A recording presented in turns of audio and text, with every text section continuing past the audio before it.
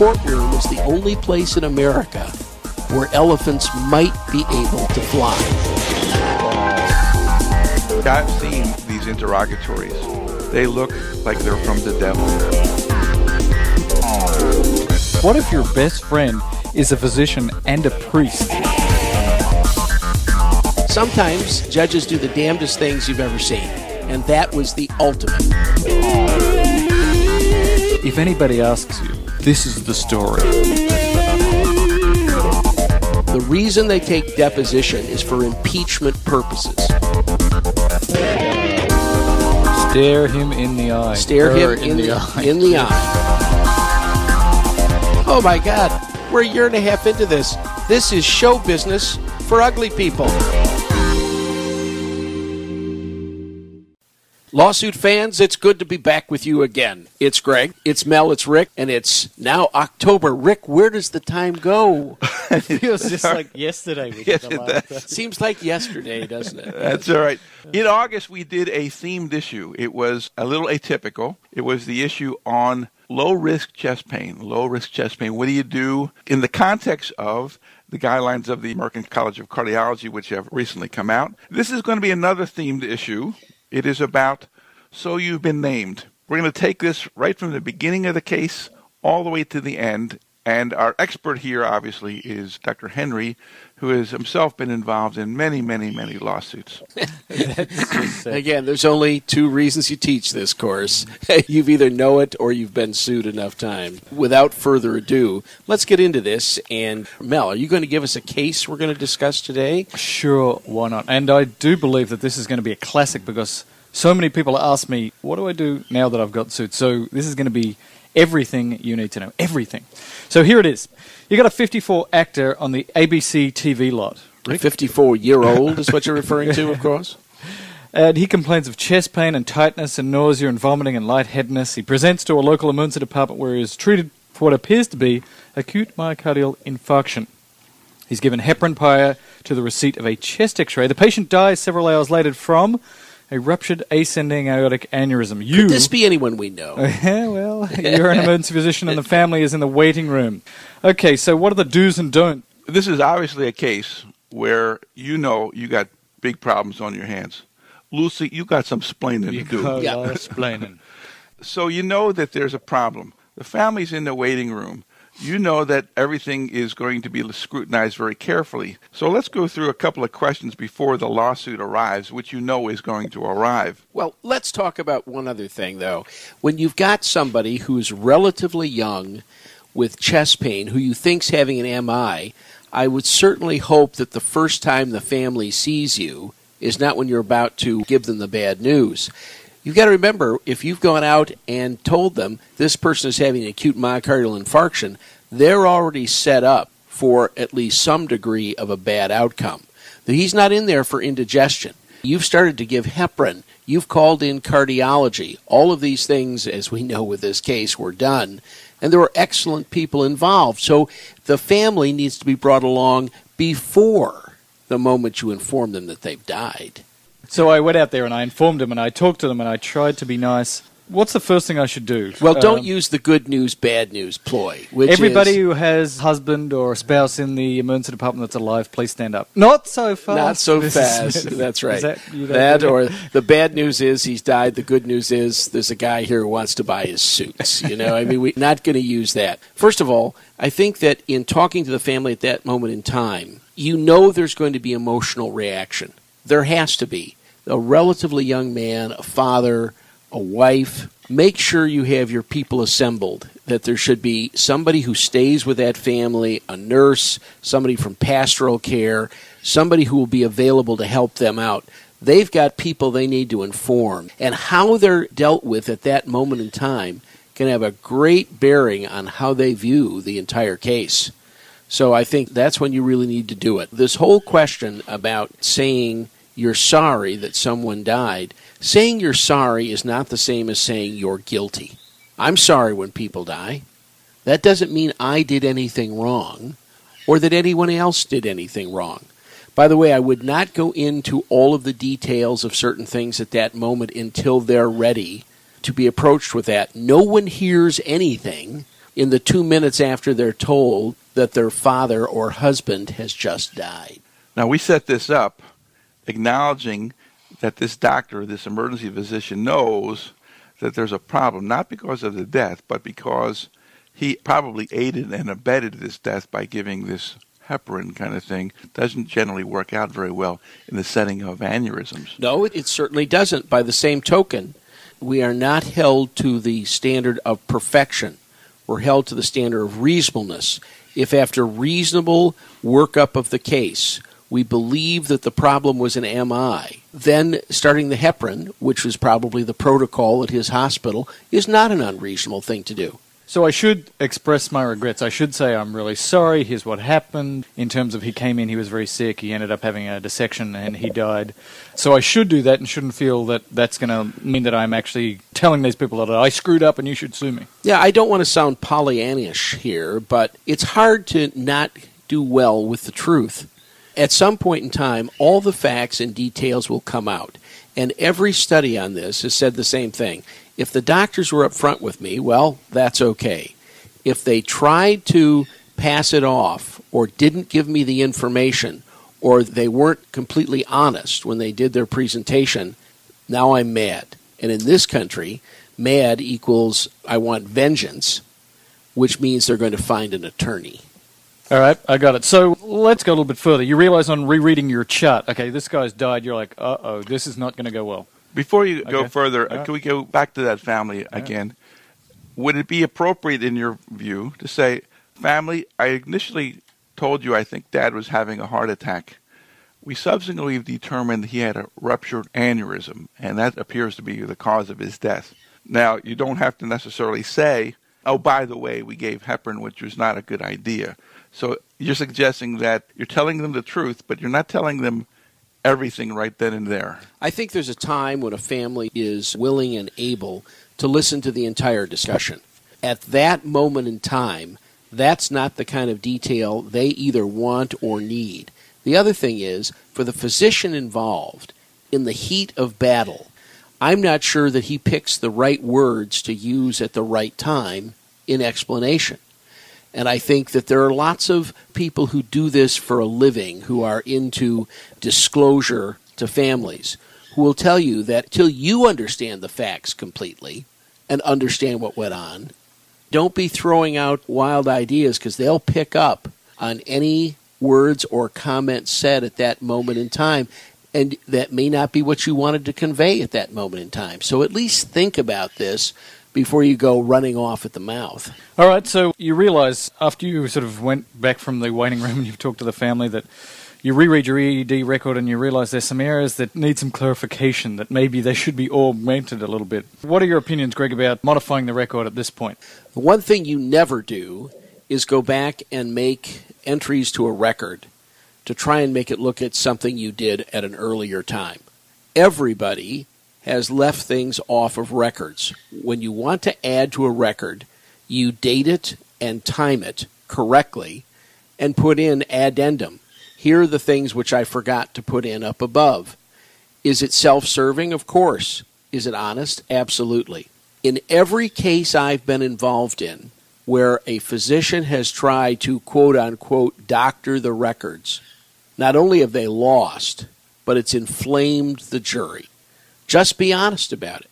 I don't think there's anybody here who hasn't had a chart in the last 2 days come back to my box, which we missed on dictation. For some reason, the dictation got halfway through, and then they had some problem with the machine. I had to finish the dictation.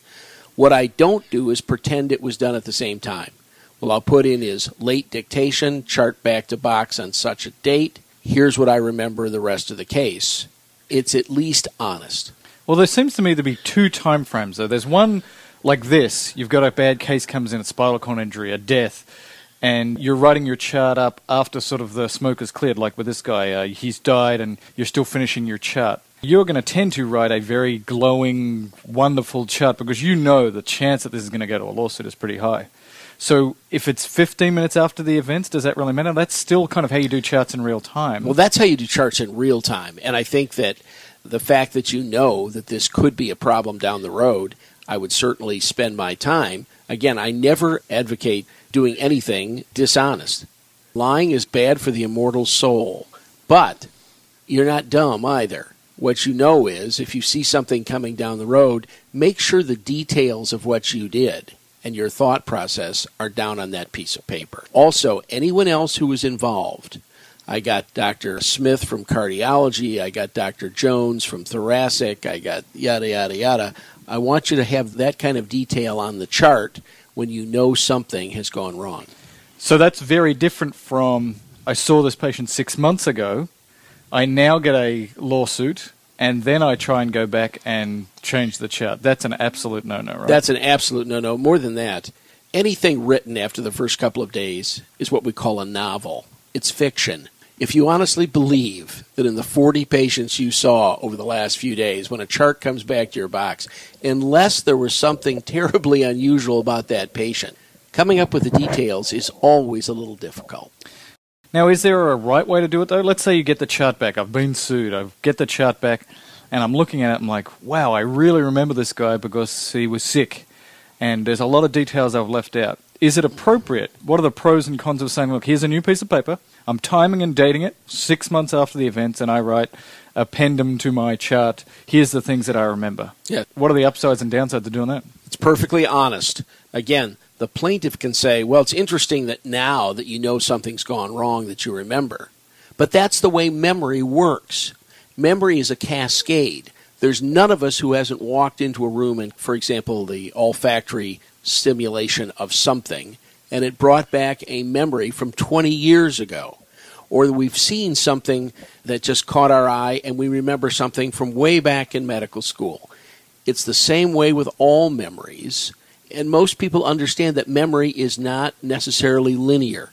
It is a folding cascade. If it's honest, if it's the truth, this is now what you remember about the event, put it down. I'd rather it down on a piece of paper so it can at least be discussed than nothing down as the record, because I'll tell you right now when it's being tried 5 years later, believe me, you're not going to remember it as well.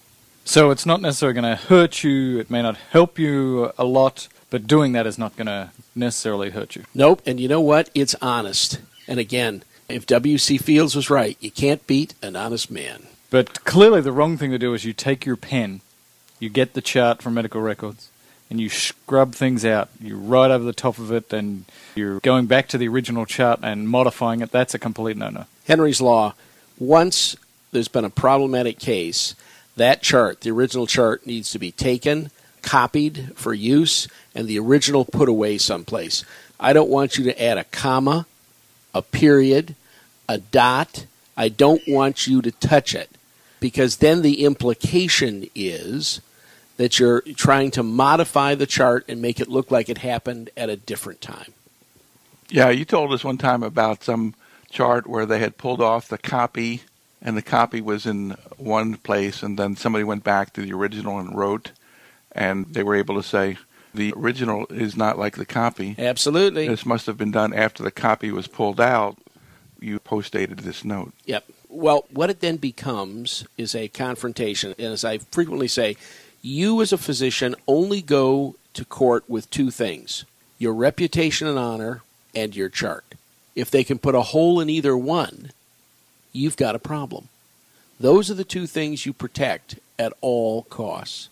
What if I have no reputation and very little honor? Just going with my chart, I guess. Well, then write a great chart. As they say, the great doctor deserves a great chart. The mediocre doctor needs one. Oh, there you go. I like that.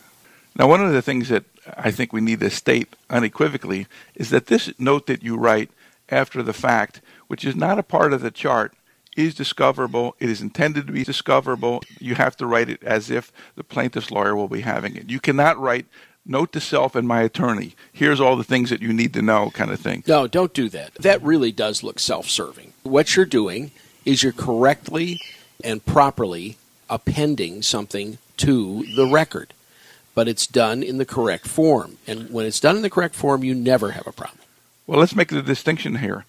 Can you not write something knowing that it is discoverable that relates to your care of this patient, which is not in the record. You've written this 3, 4, 5 days later, a week later. Now that you've been sued, you're trying to recall all of the facts that you can, knowing that it's going to be a ways down the road when you're actually going to be at the deposition. So you're trying to get all of this on a piece of paper. I think the point is that no, it's not going to be part of the record. It's not intended to be part of the record. It's part of my personal notes regarding this case to help my memory. Here's some of the other things that were going on in the department. It was busy. We just got the hemophiliac bus accident coming in. All of these other extenuating things that would not normally be in a record, but you wanted to put there. Well, if you want to put them there, what I would do is add them to the record, the official patient's record. Don't keep records at home that say my personal notes on a case, because that's always going to come into question. After all, you do this for almost nobody else. Why would you do it for this one? If they said, "Doctor, do you often append records?" The truth is, yes, we do. It's not that uncommon. Well, to be honest, you could say I really thought that this was going to result in a problem, and there were extenuating circumstances in the department at the time, which would normally go into a patient's record question. that I think you need to know about. Yeah, why wouldn't you have it a part of the patient's record? And here's the reason why. Let's say there is no lawsuit that happens in the next 2 years. That doesn't mean that this person's record doesn't deserve your true remembrances of the case. We keep records for multiple reasons, and it's certainly the most important one is not for our own protection in lawsuits. It's for eventual care of patients, for families, for lots of reasons. So I think that anything I write down these days goes into the patient's record. I do not keep separate records on patients. Interesting. I think it's interesting, too, because I think that obviously I don't have any of the experience that you do, but I don't think it would be unreasonable to do this, acknowledging that it is discoverable by the other side. So that what I'm suggesting is if you do this, write it very, very, very carefully, whether it's a part of the patient's record or it's not. Because you could reasonably be asked, have you written other things about this record other than what's in your memory or recollection of this? I'm just telling you, it doesn't send the right message. The right message is we're open, we're honest, everything we do ought to be an open book. Why would you have a secret file on a patient? I don't understand. It's not a secret. It's just basically saying there are some extenuating circumstances that occurred in association with this patient's care because there was another patient in bed 3 who was exsanguinating at the time. Then I want that in the official record. And we had 2 nurses who were call-in sick that day, and the clerk was a registry clerk. There's nothing the matter with that being a part of the official record. Because you know what? Why would you not have it part of that record which the plaintiff can have? We either believe that they have a right to the knowledge and information you have, or you don't.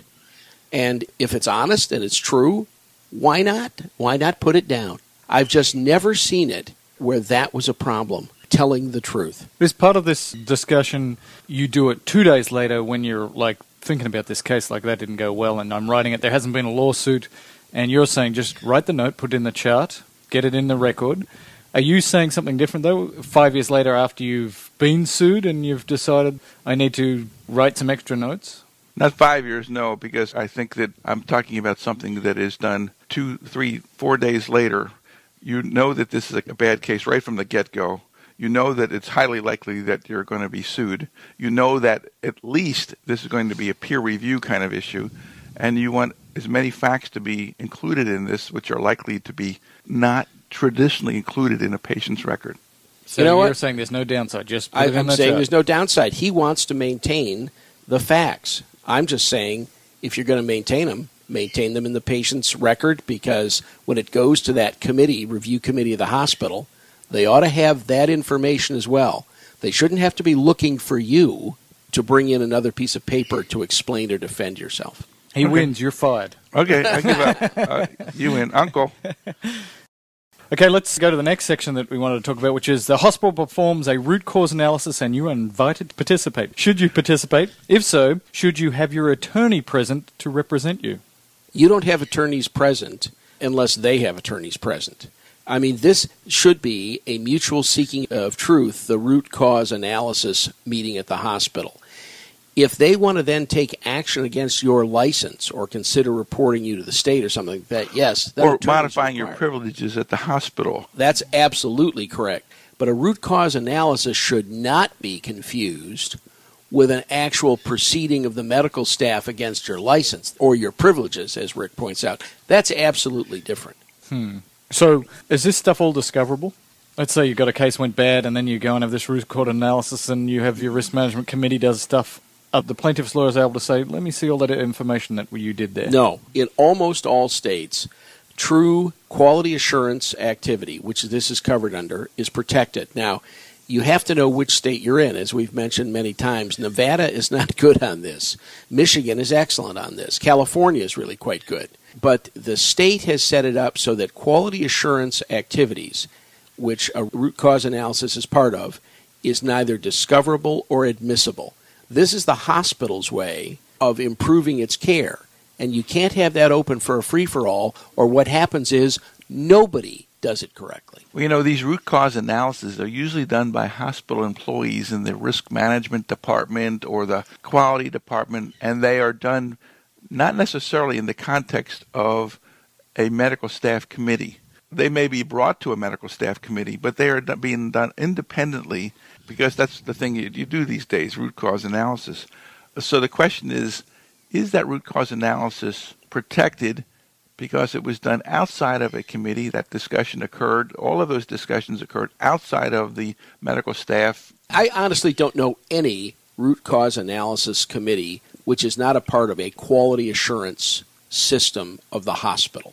Its root cause analysis then must go to some other committee for action.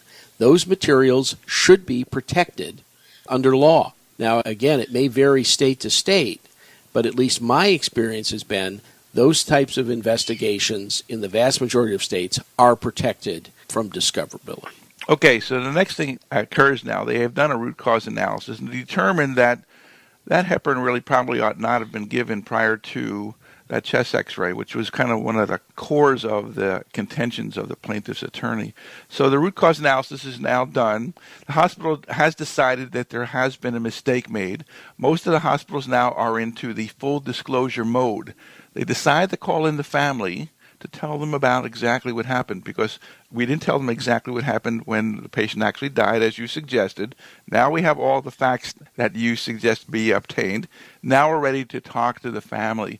They want you there. That's going to be kind of a sweaty situation. It is, and that's why a lot of experts in this field don't think the doctor actually involved should be sitting there. The chairman of the department or the vice president of medical affairs or someone else should actually be there. The problem with having the doctor who actually saw the patient right there with the family is it's uncomfortable for both sides. To the family, they associate his or her face with that death. To the doctor, he feels badly about an outcome. You certainly can do full disclosure without having the doctor there. In fact, Rick Boothman's program at the University of Michigan, which is one of those that's very nationally known, basically doesn't think anyone should be doing the disclosure who has not been counseled and trained as to how these things should go on. This is not everybody and his uncle showing up to give an opinion. This is somebody who's going to help the family understand what went on. Well, I've heard this before. Doctors haven't been trained in this apology matter and in this disclosure matter. Where do you take a course in disclosure? I don't know that I've ever seen anything. Some people seem to be quite good at it in terms of their interpersonal skills are good. And they tend to be the risk management people at the hospital because they're used to apologizing and finding out what really went wrong. But not everybody has this skill set for sure. Well, Rick, I invite you this month in Chicago at the ASEP meeting to come to our session on apology, what it means and how to do it. So there are ways you darn. Was that a setup? It was a setup. But we really need to think about this for a minute because there are a lot of things where doctors are not the best person to lead that discussion. The other thing is there's usually somebody on the hospital staff, the risk management staff, who will maintain the relationship with the family, help them understand everything that went on. Because someone received heparin doesn't mean that a reasonable doctor might have done that. Even after analysis of this, there can be controversy about these things. And they need to understand there was no malintent here, and there's perfectly reasonable people who would think that that would need to be given. Okay, well, let's step back and say, for the sake of discussion, that the physician did something which is unequivocally a mistake. Right. Unequivocally. Let's not get into the theoretical what could be not, because we all know that sometimes we do make mistakes, and those mistakes are associated with bad outcomes. The procedure went wrong, the diagnosis was wrong, the treatment was wrong, and it was clear that it was wrong. Right. It was a violation of the standard of care, which was proximately related to a harm, is what you're saying. Right. So let's make that assumption as we go through this case a little further. I've got another specific question. What if they go before the Privileges Committee and they say, look, we have to withhold your privileges. You're not allowed to do conscious sedation anymore. You're not allowed to intubate somebody. What about when that happens in your hospital? Should you bring your attorney to that? Let's say it's really getting ramped up. So it went through the QI process and they said, look, you really screwed up here and we're going to withhold a certain set of privileges from you. Should I fight back? What should I do with that? Remember, attorneys aren't there for the technical discussions of the medical care involved. They're there to see that the process takes place.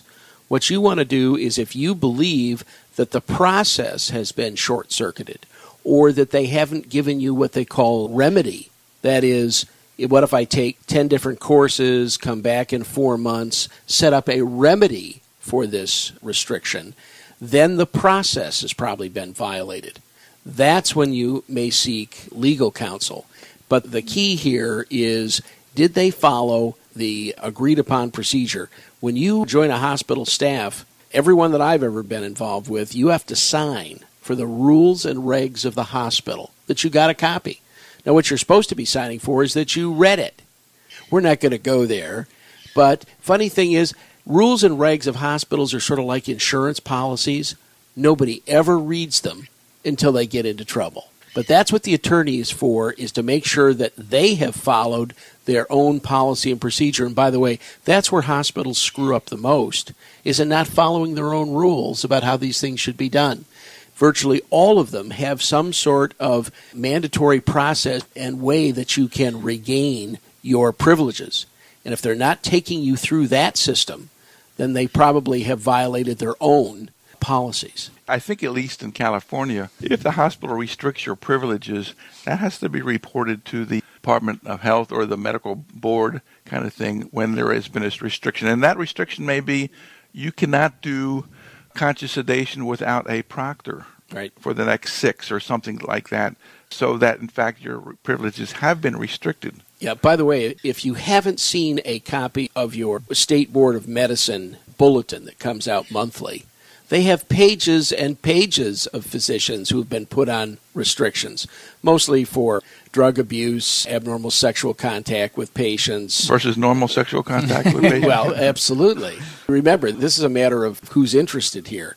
But the third area is procedures or health care that they have limited until they receive certain other training. So if it happens in your hospital, almost every state, there may be one or two, but every state that I'm aware of, they have to then pass that on to the state medical board, which then puts a tag or something on your license, which, by the way, they can share with other state medical boards that you're currently under supervision for particular procedures.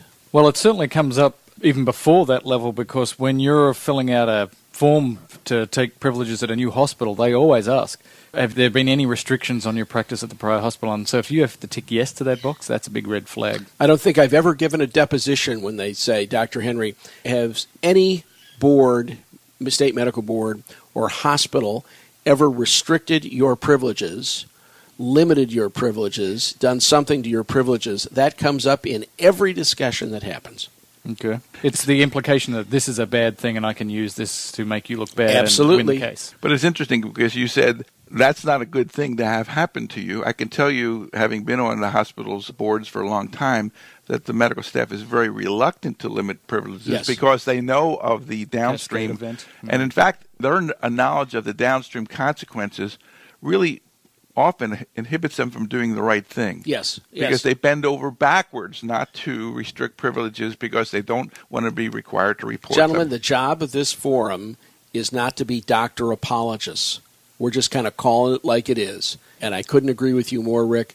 I've known people who clearly the hospital should have taken an action against their medical care, and it didn't. But the physician needs to understand what their rights are in the process. It's a process, and that's what attorneys are about, following the process. And, I thought it was kind of interesting because you're suggesting that the only reason to bring in an attorney when your privileges may be restricted is to make sure that the hospital and the medical staff is following its rules and regulations, not to advocate that you should not have your privileges restricted. Absolutely not. No attorney's job is to look at the science of the medicine involved. The only thing they can look at, and believe me, they go over these hospital rules and regs with a fine-tooth comb, is to see that you've been given the options that are available under the rules to remedy the deficit. Okay, gotcha. Okay. All right, so you get the thing in the mail, and you feel very bad about it, and you want to talk to somebody. So I call up Rick. Rick, I really screwed up. I missed the aortic dissection, and I just want to talk to you about it. Was that a good idea? No. Or was it just because it's Rick? Or Well, Rick excluded. First of all, Henry's Law is nothing good comes registered mail. If it's registered mail, it's bad. That's the rule. And now something has come from either an attorney or your plaintiff's attorney or from your state medical association. I would keep all discussions in two groups. You can talk about how you feel about anything you want, how this is affecting me, how it's affecting my marriage. It's given you higher golf scores and fewer erections and all that sort of thing. That would be bad. Yes. You can do it any way you want, but do not talk to another physician about the specifics of any case or medical care when it's outside the protective shield of a quality assurance meeting.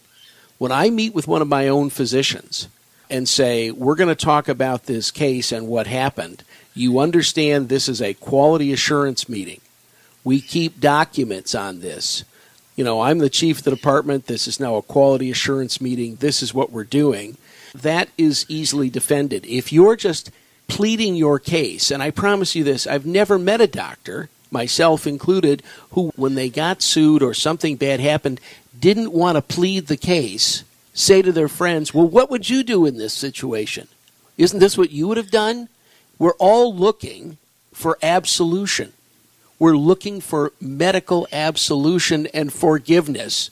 We're not necessarily looking for the truth. And so keep comments about the case to yourself or to the quality assurance physicians, but don't be talking to people. The other thing is, do not be wandering around in the department asking nurses, techs, type-in people, other people to want to discuss or hash the case. I don't think that's a good idea. And by the way, I've also seen that in virtually every deposition of a defendant physician, they've said, have you discussed this case with anyone? Because they want to know who they can call in and see if they could pick up any remorse or unhappiness or comments as we might make, like, well, I probably should have done this or I should have done that. They're looking for that sort of thing. So don't do it. So probably, I'm guessing that what I'm going to say here is probably also a bad idea. When you go to the nurse involved in the case and you say, if anybody asks you, this is the story. It might be a little different from the truth. Tell them that I did everything right. I'm guessing that that's probably a bad idea. No. More than that, I think that in general, the process has a way of sorting itself out. The nursing staff, they have quality assurance that they're required to do, just like physicians do. And again, loose lips sink ships. Stay out of making frivolous comments, unnecessary comments about anyone's care or case. And please, do not start blaming others. You don't know all the various factors involved. The last thing the hospital wants is a doctor who's saying, well, if X-ray had only been in here 10 minutes earlier, this wouldn't have happened. You know what? Keep those comments to yourself because you don't know how those fit into the larger picture. Although you can certainly see, based on your recommendations, the isolation that you will feel when you know you feel bad about this case. You acknowledge you probably did screw up, And you're not allowed to talk about it to anybody. You're not allowed to talk about the facts of the case to another physician and understand that. But that's what you want to talk about. You don't want to say, I feel really terrible about this case. Well, that's it. All I can tell you is do it then with somebody who's part of the quality assurance committee of your department in a quality assurance meeting, because otherwise it could be, depending on the state, discoverable. And I don't want them, Rick, bringing in another doc who's been playing father confessor here and have that person have to then, and most of our fellow doctors are perfectly honest people. If they ask them questions about what did he tell you, they'll answer it. If they weren't honest people, they'd be lawyers. Okay? No. And they are going to answer the question. That's the problem. Right. And I know that. And I have been involved in cases where they specifically asked just what you said. Who have you discussed this case with? Of course. And if you've discussed it with 4 or 5 or 6 other doctors, you have to name every one of them. And it's like, oh, my goodness, kind of thing. So your right advice is right on, right on. I was just commenting that it is painful because a lot of these doctors are going to be suffering, and they do want absolution from their colleagues, just as you've suggested. Yeah, not only do they want absolution, but there is a grieving process that goes through any lawsuit. Whether we want to talk about this or not, physicians are badly damaged by this system. Or can be. Well, the problem is they take it too seriously. It isn't just business to them. This is the central core of their personality structure. We made the comment once before, you can call me a bad father and call me a bad husband. We'll have a drink to that. But don't you ever call me a bad doctor, because now you're getting personal. And now you're threatening what I do for a living every single day. It's my justification. So be very careful how we do this. I think a group ought to have something available to docs who are under stress. Someone that they can talk to, counselor, somebody that the group pays for, so that they can vent some of these emotions. Because it is a lonely experience. Emergency medicine is a lonely business because we are like single entities that go in to see patients. We don't work with each other. We work next to each other. We don't work as a team of doctors. Almost all the work I do is one doc making a decision on a patient. I did a lot of work for the military, and the Navy is the most integrated system in the world. It takes 5,000 men to put a plane off a ship. Unbelievably complex. The Marines are totally different. If there's one Marine left with his rifle, he will kill you. And they view that exactly the same way as emergency docs. If there's one emergency doc left with a finger, you get a rectal. And that's kind of the way it's going to go. I think I've worked out a way to get around this. What if your best friend is a physician and a priest, and you go into the confessional? Is that discoverable in the confessional? You know what? I think the confessional... then you cross the international date line, and then... I think the confessional is probably the only safe place for this to go on. And so if he's also aboard an emergency doc, I mean, it would be it would be very, very helpful. Bless me, Father, for I have given heparin before I got the chest X-ray. Yeah, that's right. There'll be a line out in front of the confessional going around the block there. That's right. Mea culpa. Mea maxima culpa. A lot of people converting to Catholicism. All right, so your insurance carrier contacts you and indicates that you have been assigned an attorney for your case. You don't know this attorney. You have no idea if they're any good. What are my options? I want Ginsburg. I want somebody I've seen on TV. Do I have options? Yeah, first of all, don't go to them and say, well, my brother's an attorney and he's on my side, this and that thing. Stop. Attorneys are like physicians. They specialize in doing certain work. The last thing you want is somebody who does slips and falls to defend you in a medical malpractice case. I mean, Rick's wife is a wonderful attorney if you have wills, trusts, and estates. She wouldn't want to do one of these things to save her soul. So don't you be hauling in an attorney that doesn't do this for a living. By the same token, it's perfectly fair to ask your insurance company, who is this guy or gal? What is their experience? Do they do a lot of med mal? I want to meet with them. And if you're uncomfortable in the meeting, then you can talk to the insurance company about saying, you know what, I'm concerned about this. Probably a third of the work that I do as an expert comes from people who have met with their attorney and insurance company and say, I want you to send the case to him. It works the same way with choosing lawyers. If you're uncomfortable with that situation, with that lawyer. Be honest with that lawyer and say, I'm not sensing that the defense here is going correctly, or I feel very, very uncomfortable in this. Most lawyers don't want to be your attorney if you're uncomfortable with them. They don't want the case. And the insurance company doesn't want a reputation that they're not supplying good people. But don't think you can just walk in and ask, for Melvin Belli and expect that that's going to happen, because it's not going to happen. Well, there's a couple of issues here. One of the problems that I see is that many what I would consider to be ordinary physicians who are truly not experts are often serving as experts in some of these cases. Rather than, as an example, I'm familiar with a case, it was about a back problem. Now, there are emergency physicians who have done a lot of literature and work and publishing on backs. And the attorney wanted to use one of his local guys here in Los Angeles.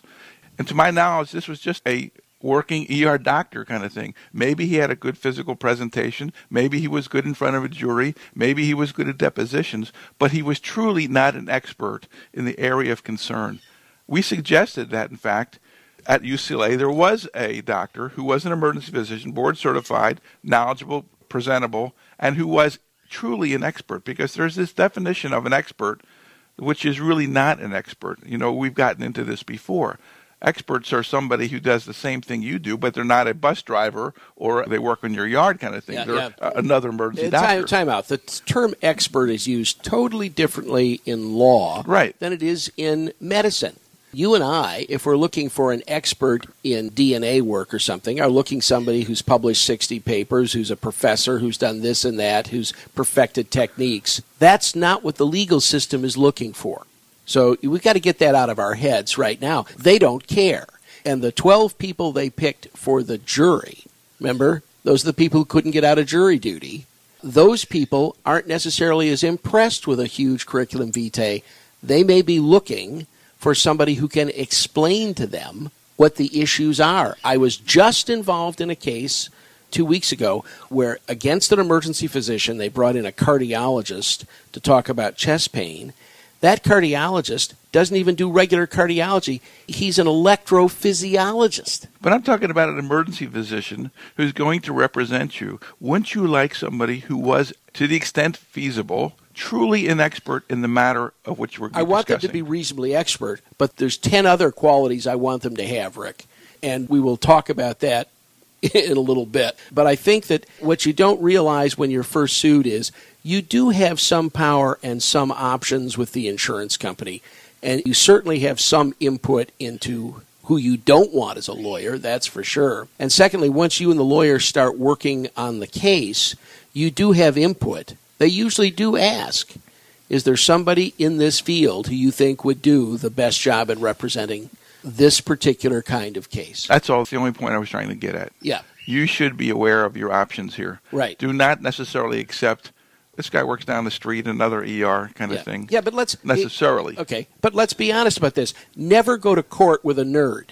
If somebody has got 100 published papers in the area and you can't tell what the hell he's having to say, that's not an expert to me. That's not the expert I want representing me.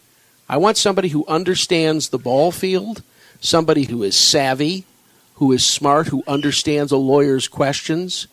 All of those things are important when you're getting yourself an expert. And this is where the emergency doc can help out.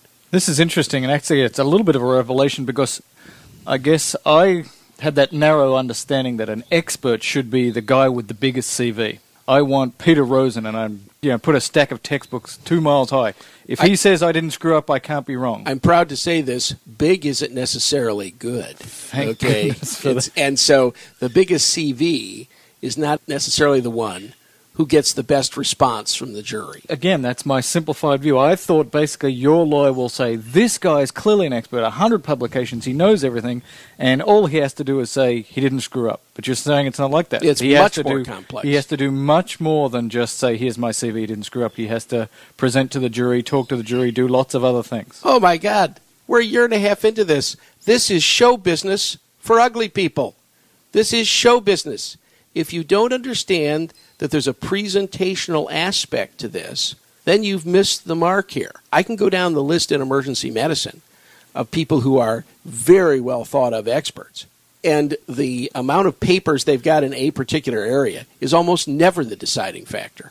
It has to do with the entire package. Do they know how to dress? Do they know how to speak? Do they actually understand whether the jury's understanding their discussion? Do they know how to teach in the courtroom? Do they understand how the opposite side is going after them? What are the counters? What are the obvious counter answers to these various things? If you think the science will save you in this case, you're sadly mistaken. What about if I want 2 or 3 experts? I want Jerry Hoffman and Greg Henry and Rick Bucata and Peter Rosen and every big name. I want 5 of these guys in there. That's almost always limited by the court. If the plaintiff says we're going to have 2 experts as far as the issue involved. Now, there's 2 issues. One of them is the science involved. The other one may be what is the standard of care for an emergency doctor. So they may actually have a terrible chest pain case, or let's say an aneurysm case, and they have a thoracic surgeon who talks about what the operative repair and what the percentages of a successful operation. But then there's always going to be an emergency doc who's going to talk about the diagnosis, the time frame, the real world in which we live. That's a different setup. I've seen it where the judge will limit each of the issues to only 2 experts. So if they have 2 emergency docs, you can have 2 emergency docs. I've seen them limit it to 1. And causation is different than standard of care. And so you may have a standards expert and a causation expert. And those are really different roles and often require different kinds of people. But you would think, from the reasonable man point of view, that if you could have 2 or 3 or 4 experts, that your chances are better than having 1. But understand this, no attorney on either side is going to let one side come in with 4 people and them have 1. They're just not going to do that. And the judges actually, whether we think this or not, they really don't like redundancy. Is he going to ask the same questions to 4 or 5 different people? They don't want that because the jury is not near as much into this as you are. And now they're listening to their 3rd or 4th or 5th expert. They're tired now. They're bored. One case where the judge actually had assigned the bailiff to go around and shake people who were sleeping. This is a bad sign. This is a very bad sign that the case is not going well. You know, law is very much like medicine on TV. On TV, you get to see the hard-hitting, brutal parts of anything, the great parts of ER, so to speak. Most of our work isn't like that. Well, most of the law isn't like that. And most people presenting to juries are duller than whale poo-poo. And after a while, they go to sleep. You don't want too many experts. All right. So let's go to the next phase then. You are sent a very detailed list of questions from the plaintiff's attorney, and they want you to answer these. Your attorney reviews them in advance and indicates, look, here are some that you should answer, here's some you shouldn't. What advice do you give regarding this step in this very painful process? Well, first of all, you have to understand each question has to be taken one at a time. And sometimes the answer is yes, sometimes it's no, sometimes it depends. And, for example, if they say, list all the treatises you've studied which give you the treatment for this disease, that have taught you how to treat X disease. My answer to that is, for the treatment of disease, I depend upon the totality of my training, experience, and all things which I have written which are beyond the scope of this inquiry. Thank you. Move on. See, I've seen these interrogatories. They look like they're from the devil. If you were to answer these questions, they see your lawyer goes through them first and says, this is an improper question, this is an... But they do really say, what are the books in your library that refer to this that you've read in the last number of years? It's like, I have no idea how to answer this question. No, my standard answer is, I write textbooks, I don't read them. Oh, well, that's okay. Good, great. We can, it's not going to help most the of us rest won't be of us. able to help out there. But there are ways where you can, and should your experts help you in this regard, or should your attorney help you? Here's the question. Interrogatories get terrible. You've never, ever seen an authoritative text. Authoritative means it's right. What you can say is, the following are useful books, which are maintained in our department as reference. And then I would put the tagline on. None of them are authoritative, and none of them lay out the standard on any specific patient. Understand, we write every book in general. You have to take the specific patient in front of you and your backup and your nursing staff and your attending physicians you can call in and what else is happening in that department that night to decide what the reasonable care is. So if you think that book will solve that problem, wrong. It won't do that. All right. So you really do, though, it sounds like, have to rely on your lawyer helping you out with that. Because there's like you say, the first vetting of this will be these are completely inappropriate. And I don't know what's completely inappropriate from a legal point of view. Yeah, well, you won't get it till they reviewed it. But what's left could be very painful. Yes, it can be painful. They will ask questions that you don't necessarily like. Obviously, you should be able to answer a lot of questions with your curriculum vitae, too. Where you went to school, when you finished, where you trained, what have you written, what committees you've been on. And so a lot of these things are answered by reference to the CV. But when they get into other things, and if there's ever been an action against your license, never, ever, never deny that sort of thing. Because all they need to do is catch you in a little lie, and you're in trouble. You know, it's interesting because we see that in the Credentials Committee with some frequency where they forget to put down something that happened to them in terms of restriction of privileges in another hospital, and they say, "Oh, I'm sorry, it was an oversight." So they're basically claiming, "I forgot. You know, it happened 5 years ago."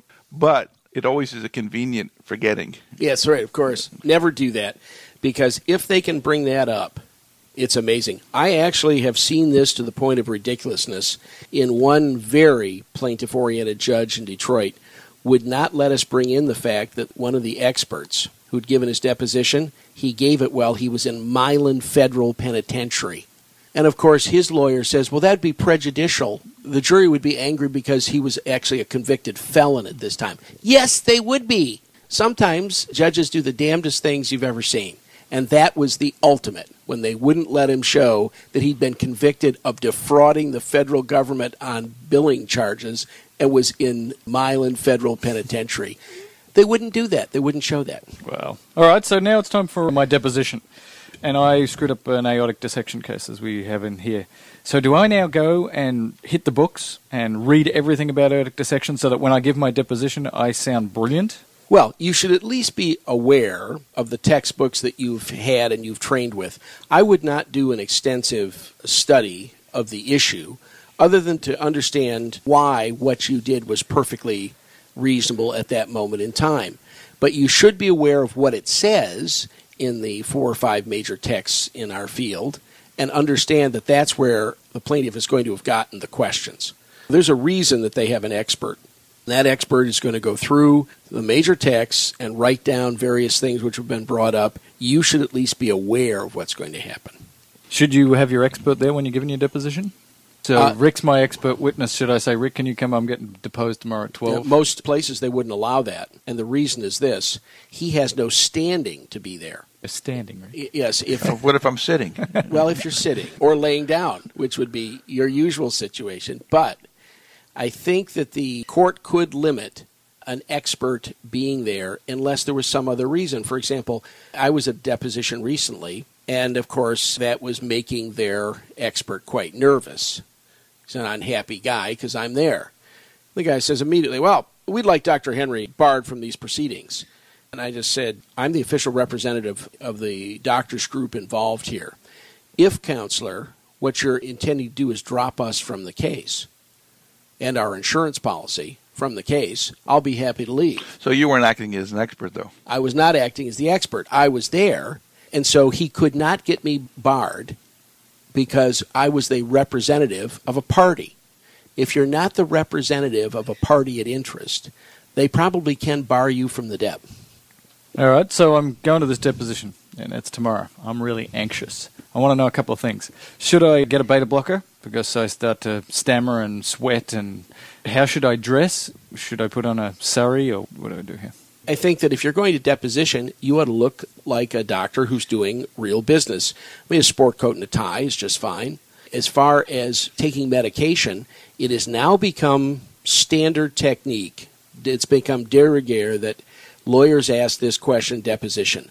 Are you taking any medications of any kind which may have made this deposition chemically enhanced in any way so that you wouldn't understand a question or you were overly relaxed? Is there anything you're taking I should know about at this moment in time? I don't think that taking a beta blocker is necessary. I think the best thing you can do is go in and listen to the questions carefully. So the next section then is big. So what specific advice about how you give your answers, volunteering extra information? How do I do that? Well, answer the question that's on the table.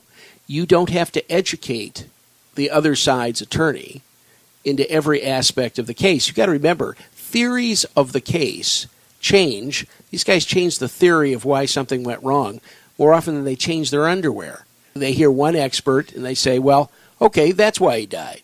And then they hear a next expert and say, okay, no, we're changing our pleadings. That's why they died. Don't give them more than they need.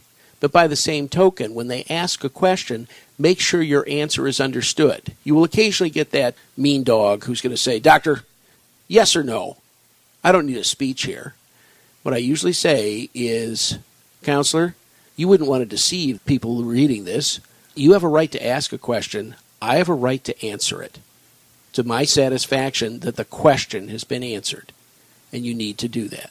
So in the same way then, if they're trying to put you into a little tiny narrow, they're trying to trick you up, you can tell. Can you turn to your lawyer and say the way this question is phrased is completely bogus? Is there some way that you can get around that? Well, what are the tricks here? What you really do is if they ask a question, you've got to decide, counselor, are these the facts as you see them in this case? Because if I take this question as a hypothetical with the facts that you construct, then this may be the answer. But they have nothing to do with the facts in this case. And you have a perfect right to say that. Are we constructing a hypothetical here, counselor, or are we talking about the facts of this case? Because they're totally different. Okay, I'm all right with it. I think that the prior comment that you made, I've seen these depositions where it's yes or no. And you've got to wiggle out of those because most of them do not respond to a yes or no answer. Well, of course not. And I would say that's the famous question, are you still beating your wife? Yes or no? Well, that's not a yes or no question. And I think that what you have to do is properly explain your answer. So you never start out by saying, even if it's yes or no, what you start out by saying is, if by that question, counselor, and let me understand it, you are trying to intimate that I ever was a beater of my wife, the answer is no, I have never, ever beaten my wife. So now we can talk about your question again. Yes, you've dismantled their box. Dismantled the box. And I think that it's perfectly fine to say the way you've constructed the predicate, counselor, the predicate is inadequate for a yes or no answer. I cannot do that. Can we move ahead now? If you'd like, counselor, I'll teach you how to ask questions. I'm sure that'll go over really big. Yeah. Well, you know what? Not my problem. And it's not your problem either. If they want to play that game, slap them around. You can also stop a deposition, by the way. If you think they're being rude, just say, I'm sorry, we'll do this with a judge. The last time I did that, and I slapped the table and said, I'm getting up, we'll do this with a judge, he says, okay, let's take 5 minutes, we'll rethink this. So that's a very interesting thing. I think I'm beginning to understand it, because there's a perceived power thing here. You're the doctor, and you did something wrong, and now there's a lawyer here, and you better do everything they say, or they're going to be really nasty to you. You're saying, no, this is the game, and you can push back. Absolutely. When I walk into that courtroom, they pretend like they own that. Yes, but he's acting as the expert. That's different, yeah. And we're not talking about... But well, no, I'm sorry. We were talking about the deposition. We're talking about the deposition. What he's telling me is that I don't have to feel like I have to be rolled over by this lawyer who's trying to play tricks. I can push back and say, I want to get the truth out. And if you want the truth, here's how it went. I'm not going to do these silly questions with you. And your lawyer will be objecting and jumping in, things like that. But, at a certain point in time, don't say things, because you know where this is going to come back. They will read it back to the jury as a challenge to what you then say in court. The reason they take deposition is for impeachment purposes. To go back and say, this is what you said. Doctor, you remember when we had that deposition on April 13th? You were there, right, doctor? I had to fly to Michigan. It was cold. You sat there. Let me quote from your thing. What I always do on cases like that, is that what you said, doctor? It's perfectly fine to say things like, read the entire set of questions, counselor, so that the true meaning is brought forward. They may have abstracted a piece out of a much larger line of questioning. There's lots of ways that you do not have to be whipped on this thing. It seems like there's a science to this art, And I just want to know, as an aside, is there somewhere I can go to see some depositions, learn a little bit more about it? Because I'd like to go to my deposition, not a sort of a lamb to the slaughter. I'd like to feel like I've developed a few skills here, I know the game. Is there anywhere you can go for that? Certainly, we've asked many times with our cases, could we have, let's say, a medical student or a resident attend the DEP for their own educational purposes? Almost always the lawyers will let that happen. And so we're happy to help train people that way. There are people that you can hire, and if your attorney is smart, they will bring in another attorney from their office to badger you in deposition, in practice deposition, to ask these tough questions to see how you'll respond to it. See, the real problem is there's a reason that a bull in bullfighting is never let in the ring more than twice, because he learns where the matador stands behind that cape. Well, that's just like lawyers and doctors in deposition. As soon as you know where he stands behind that cape, you can gore his ass. And I think that's perfectly fine. Should we move on? Yes, they do your deposition and then they type it up and then they send it to you and you look at the deposition notes and you go, boy, there's a couple of these things I could have answered better. What do I do at that point? No. Yes, what you do is you learn from that. The reason they send you a DEP to read and sign is that the court reporter took it down correctly. Not that you made a mistake. What I would do is take any areas that you are uncomfortable with, circle them, and show them to your attorney. But the reason that you don't waive signature is that you look and actually read, because sometimes they've put down not when it should have been is or something like that. The people taking down the transcript are not always right. And by the way, they do things phonetically. So you've getting some strange things back, particularly disease entities, things like that, which aren't correct. So this is not the opportunity to aggrandize or improve upon an answer. Absolutely. That's not why they sent you a deposition for signature. That time was before you gave your DEP, and now you learn about it before you have to go to court. But the only reason they send you DEPs to read and sign are to correct actual mistakes of the court reporter. So we don't run out of time. Let's get on to the plaintiff's deposition. Plaintiff's deposition, can you be there? Yes, you can. Should you be there? Absolutely. And I don't know an insurance company that will not pay for the doctor to go sit at the deposition of that doctor expert who is opposing him. And you really are important at that moment in time. You and your expert should be writing the questions for your attorney that he will ask this expert. The other thing is you sit 3 feet away and look at him the entire time. Stare him in the eye. Stare him in the eye. And I think that it's important. The other thing is there should be no deposition taken in emergency medicine anymore where both sides are not presented the ASEP disclaimer statement about what should be in your qualifications to be an expert. It's called the Expert Witness Reaffirmation Statement of the American College of Emergency Physicians. It's got 10 points there. What you do, give a copy to your attorney. If your attorney doesn't know about that piece of paper, you may have a bigger problem than you know. But make sure they have one and they ask that person those 10 points and that they agree with them. Have them sign it and notarize it. Because the last one says, and doctor, you would have no problem with your deposition being sent to the American College of Emergency Physicians Ethics Committee for review. Well, what if the other side said, we don't choose to acknowledge this organization and we don't choose to sign this document? That's fine. Let me just do this again, doctor. You are being offered the opportunity to do what your college recommends. I'm not a member. Oh, you're not a member. So you're not a member of the most important organization. We'll note that, too, for the jury. Doctor, and you're obviously afraid to have your testimony reviewed by colleagues in the field, and that's fine. I object, Your Honor. That's fine. But understand this, Doctor. The first issue at trial will be your refusal to sign this statement guaranteeing your honesty. Thank you very much, Doctor. No more questions. Oh, my gosh. Okay, let's say that you're at this deposition and the plaintiff's expert gives testimony that you think is just absolutely and completely bogus. What are your options? This expert is clearly out to lunch. Yeah. First of all, you never do anything during the actual time of that particular case. What you do is your expert is going to give deposition as well. He will have to answer everything that was said and the scientific proof to go along with it. And then you lay in wait, because once the case is over, win, lose, or draw, then you want that deposition sent to the ethics committee. Now, Rick raised a very interesting question. What if they're not a member? That doesn't mean the ethics committee can't read it and pass on it. And that doesn't mean that they do not have standing to say that this is wrong. Here's the other thing. There is now something called the Daubert Challenge. And if you're not aware of Daubert v. Merrill Dow, that's an important case. And in Daubert, and most states recognize Daubert, and that is if it's junk science, if it's science undefended, that it is not a position that a reasonable group of physicians would take.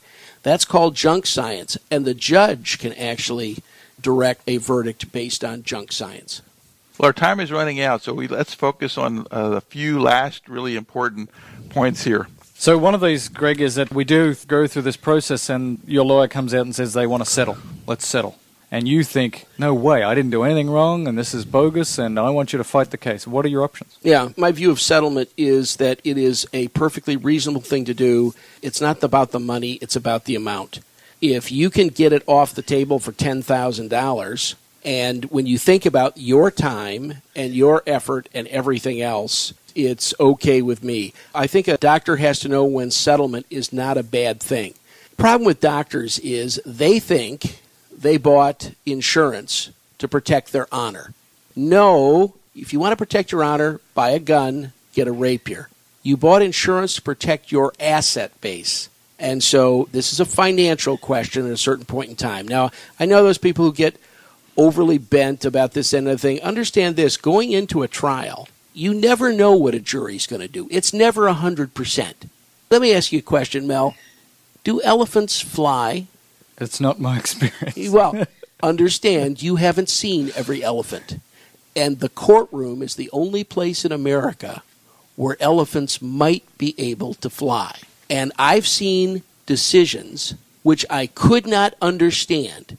The science was perfectly clear, go the wrong direction. By the way, both ways.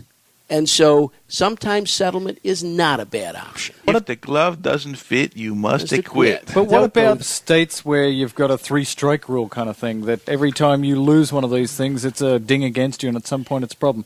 Is just settling always the best, or can you just say, no, this is wrong, I need to take it before a jury of people who couldn't get out of it? Well, we have lots of ways of getting around that. For example, it's almost never just the doctor involved. It's the doctor and the hospital and something else. And we've actually gone and said, what if the hospital takes it all on itself so that there's a $0 reported for the doctor?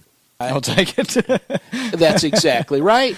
If you don't think that doesn't go on all the time, in fact, these discussions happen all the time where the lawyer will say, listen, we'll transfer it all to the corp, take it off the doctor, same amount of money, we'll be out of here today. You know what? It's a different deal. By the way, if you're the insurance company, and I've been in this role, where we could settle something for $40,000, which was a dicey case. Guy says, no, we're going to take this to the limits. I said, here, as your representative of the insurance carrier, I'll give you a check for $40,000. Here it is. Go finish the defense. But if you lose more than that, it's your butt. Then you got to take the money out of the bank and pay for it. You know what? All your partners contributed to that pool. When you lose, everybody's rate goes up. So think about that very hard. This is a business. And if you don't think about it in business terms, you don't understand what they're thinking. And that's how we convince them to do things. Most lawyers are not malignant about this. It's just the money. Okay, we decided now that we're not going to settle. We're going to go to court. Greg, tell us what we need to know. Well, first of all, court is a theater of the absurd, of which you are given a chance. In fact, you're given no choice but to participate. Doctors always get on their high horse about, well, this isn't fair and it ought to be doctors. Shut up. Nobody cares. This is the way we solve business problems in the United States. But if you're going to do it right. Show up every day. Make sure you're visible. Have your wife there. Make sure she's introduced. If you don't think it didn't work for John Dean in the Nixon hearings, you're wrong. Everybody looked at that blonde. And you get the legal pad there and you're taking notes. And you're taking notes and you're advising your counsel. And you look like you mean business. This is where you wear your decent suit or your coat and jacket. You're not going to be showing up in a polyester leisure suit. Don't wear the Rolex, though. Yeah, don't wear the Rolex. And show up, look right, be there, pay attention, and God, whatever you do, when you're being asked questions, sound like a human being. Sound like you care. Sound like you did the best you could. There's no better line in court than, if it'd been my mother or father, I'd have treated them the same way. Look, we are running out of time, unfortunately. This, to me, has been one of the best CDs we've ever done. I know that I've said that before, but I have not been so focused on a topic, and I haven't gone to court and been sued, but it focuses the mind. Let me do the quick summary. We'll get your quick comments as we go. First of all, we talked about you've screwed up, or at least you believe you've screwed up. Saying sorry is okay. It's not the same as admitting guilt. I think that was very important. You don't need to go into the details when you do this, and there's a whole science that's developing about saying sorry as an individual and as a group, so we don't have time to go through it here. Don't change the chart, though. That was the key thing, and a real pearl. Do not go back after the fact 5 years later and start diddling on that chart. That is a bad idea. But we did say it's okay to add to a chart.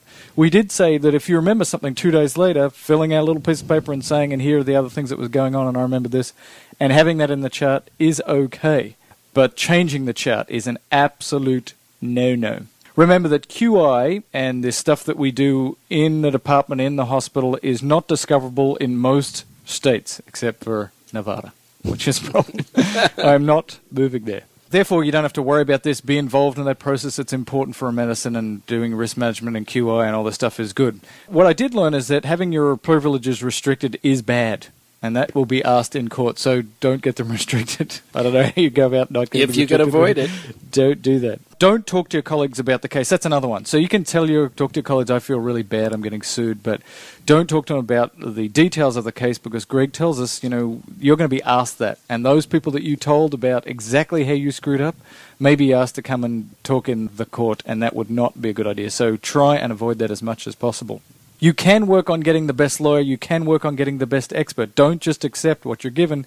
If you're not comfortable, talk to your insurance carrier and say, I think there's a better expert here, and I think there's a better lawyer for this case, so you can talk to them about this. Look the part when you're getting deposed was one of the things. And there's a whole science about these depositions, and it's okay to ask to be prepped about how you should be deposed and get pimped by some other lawyer in that same group and be put on the hot seat before it's the real deal. And we also said, after they send you the summary, this is not when you rewrite what you've to try and redo it. This is just about making sure the facts that you stated were actually the ones you stated. We also talked about being present at the plaintiff expert deposition. Look them in the eye. Give them the cold glare so that they know that you're a person and that they can't just say bad things. And this is a business, and this is what it came back to over and over again. This is a business, and understand it's a business. And when it comes to settling, often that is the correct business decision. And this is not Braveheart. This is not about you showing your testosterone, and it's a business at this point, and you need to get out with as little damage as possible is what it's about. And then when you go to court, a few pearls that we just went over: show up every day, be visible, take notes, look the part. When you're talking, sound like you give a rat's petunia. You may actually be at this point bored. I find it hard to believe, but you may be bored. But do not look bored. And wearing the right garb and looking the part, do not have the gold chain and the bling and the Rolex and you look like a complete dork. You can take it too far. And you're suggesting, let me ask, why bring the wife? Why is that important? Or the kid. Do you bring your kid as well? Because does that make you look more human? Why are we doing this? I think you should rent a nursing mother. Bring the baby at the breast. I think that you have to portray yourself as a caring physician. The jury is going to try to assess your motivation, and I think they're really looking for, is this a good person here? The largest study ever done on this found that if they sued just the hospital, the plaintiff could win maybe 50% of the time. If you sue the doctor and the hospital, it goes down to about 20-30% of the time. If it's just the doctor, no other institution, no big institution, if it's a human being that they have to put the sanction on, then it dropped down to 15 or 20% of the time that they lose. And I think that if you put the whole picture together, if you're sitting on a jury, what are the things that would move you in one direction or another? And knowing that this physician is a human, he's got a wife, he's got kids, They don't have to be there every day, but you know what? If they're introduced and the attorney has a perfect right to do that, I think that's perfectly fine. I'm sure, again, there is an entire science about how you answer questions and, like the deposition, that you can get help pimped by your lawyer and their group, and you can go into this in more detail. But I thought that was an absolutely fantastic summary of what to do when you get sued. Wine of the month. Let's do it. Let's do it fast, baby. Wine of the month. This is going to be fast. This hit me. I am not a big Pinot Grigio man, but I was introduced to one the other day. I've still got the little tag from the bottle. It's Gabbiano Pinot Grigio. It is now in several major importers here in the United States, and you can get it at a lot of the supermarkets for about $11 a bottle. And I'll tell you right now that if I put that one next to a $22 or a $25 one, you could not tell the difference. It's fantastic. Well, I'm going to get that one because I love Pinot Grigio. Greg, I thought you did good. You've done good, real good. Thank you, gentlemen. Well, folks, that's another issue, and so long for now. We'll talk with you next month. Bye-bye. Well, ladies and gentlemen, that's the end of the CD, but it's time for the all-important and all-new outtake section.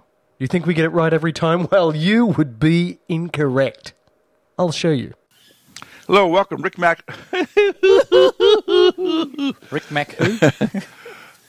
He's forgotten his own bloody name. Yeah. Hey, Rick Mac. I have a hard time beginning. I really do. You really do. Over and over. I'm going to say that again, Dave. You have to get that out. Go. I hear breathing. Who's breathing? Me. Just try to... Stop breathing. Just try to inhale. And you are invited to participate. Should you participate?